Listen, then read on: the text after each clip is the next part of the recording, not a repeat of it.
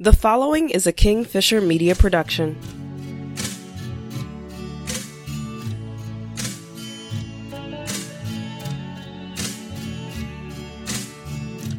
Hey guys, you're listening to the In the Blood podcast.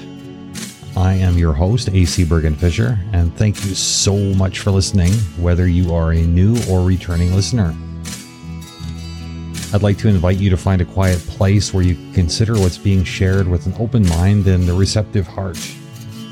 Before we begin, though, the following disclaimer. I am not a therapist, and nothing presented here should be considered as therapy. If you feel that therapy would be beneficial, please seek out a licensed therapist who you trust. I only have one announcement/reminder for today, which is that, as most of you are already aware, I am offering coaching sessions via Zoom or telephone. Now, while this is a paid service, one of my clients has generously offered to cover the cost of a few sessions for anyone who is in need of this service but might not have access to the funds right now. If you are interested in booking some time, please send me an email at inthebloodpod@gmail.com. I wanted to start off today with a quote by Rumi, which says, "You have no need to travel anywhere.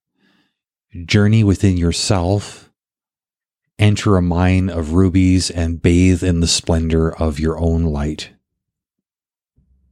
When I'm trying to balance the different roles I play and responsibilities that I have, it sometimes gets really hard to take time for myself. The things people and situations demand from me feel like they're taking over sometimes, which causes a lot of stress and fatigue. Now, I work really hard to deal with these feelings as they come up, so I don't end up spiraling into a major burnout. I have to check in with myself frequently so I can understand what's actually whittling away at me and remind myself of what's most important and what I'm actually trying to accomplish. Engaging in reflective or introspective thought and asking myself questions of self-discovery are my go-to ways of challenging the things I believe, gaining perspective, and developing effective solutions to life's challenges. There is value in looking more deeply into myself and trying to take a broader look at the external forces that are influencing me. Practicing these takes honesty and discipline. Meditation, self-discovery exercises, introspective thought, writing, and talking things out with you are all powerful tools for me. Obviously, different tools will work for different people, so you'll probably have your own approach to this kind of self-reflection. I think it's important for all of us to do this, though, regardless of what's in our toolbox. Some of the benefits I've seen for myself and my clients are things like developing greater emotional intelligence. Emotional intelligence is a term that gets thrown around a lot, but not everyone understands what it is. In simple terms, it's the ability to understand, use, and manage emotions in positive ways to relieve stress, communicate effectively, empathize with others, overcome challenges, and diffuse conflict. Another benefit is increasing confidence. The kind of confidence I'm talking about is one that means having faith in myself and my abilities without being conceited or arrogant. Another one is strengthening integrity. For me, integrity is being honest and having strong moral principles that I refuse to change, even when there are no consequences and nobody is watching.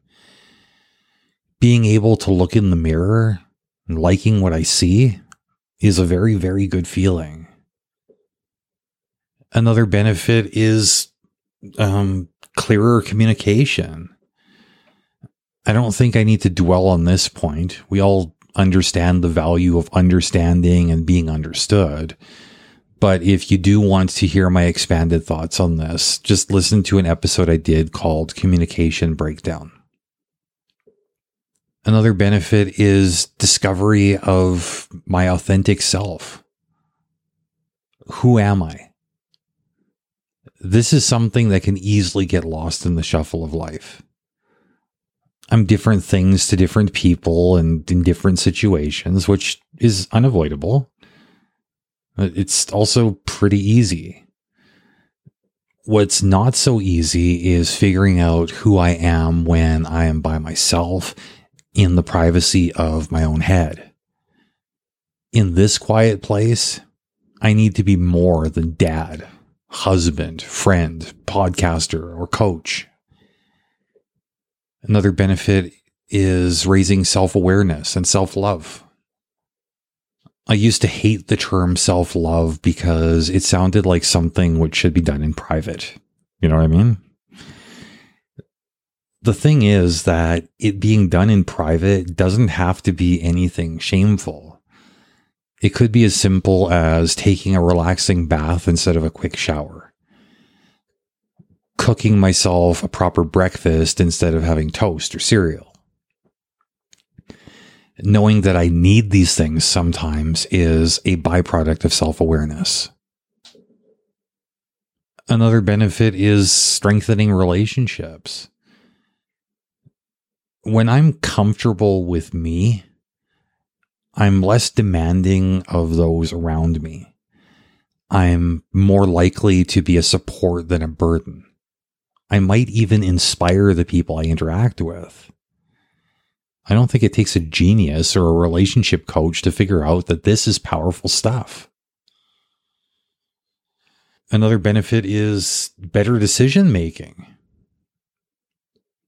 When I'm bogged down in negative thoughts, insecurities, fear, anxiety, or even exhaustion, I'm not doing my best thinking. When I don't know who I am, what I want, or what's most important, same.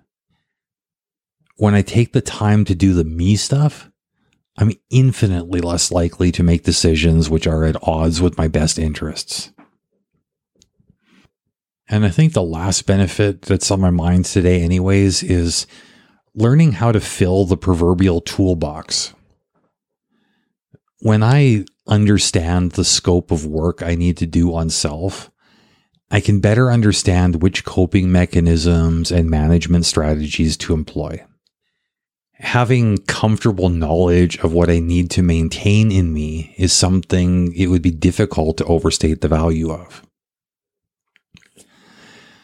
Okay, so we're all clear on what we're trying to work on and how we will benefit from this process. So where do we go from here? Good question, right? I like to start by asking myself questions like, what are my values? What is my purpose in life right now? Am I taking enough time for myself? Am I socializing enough? What am I afraid of? What inspires me? What lights me up? Am I giving enough back to the community? What matters most to me in this moment? What do I need to do more or less of, and why? What's the best way to describe myself? Am I taking good care of my mental or my physical health? Is there anything standing in my way? Am I creating obstacles for myself? What does happiness look like to me? And what realistically needs to change? This is an exciting journey. I've shared a bit of what mine looks like, and I'd love to hear about yours. If that's something you're comfortable with, send me an email at inthebloodpod@gmail.com. Until next week, my friends, much love.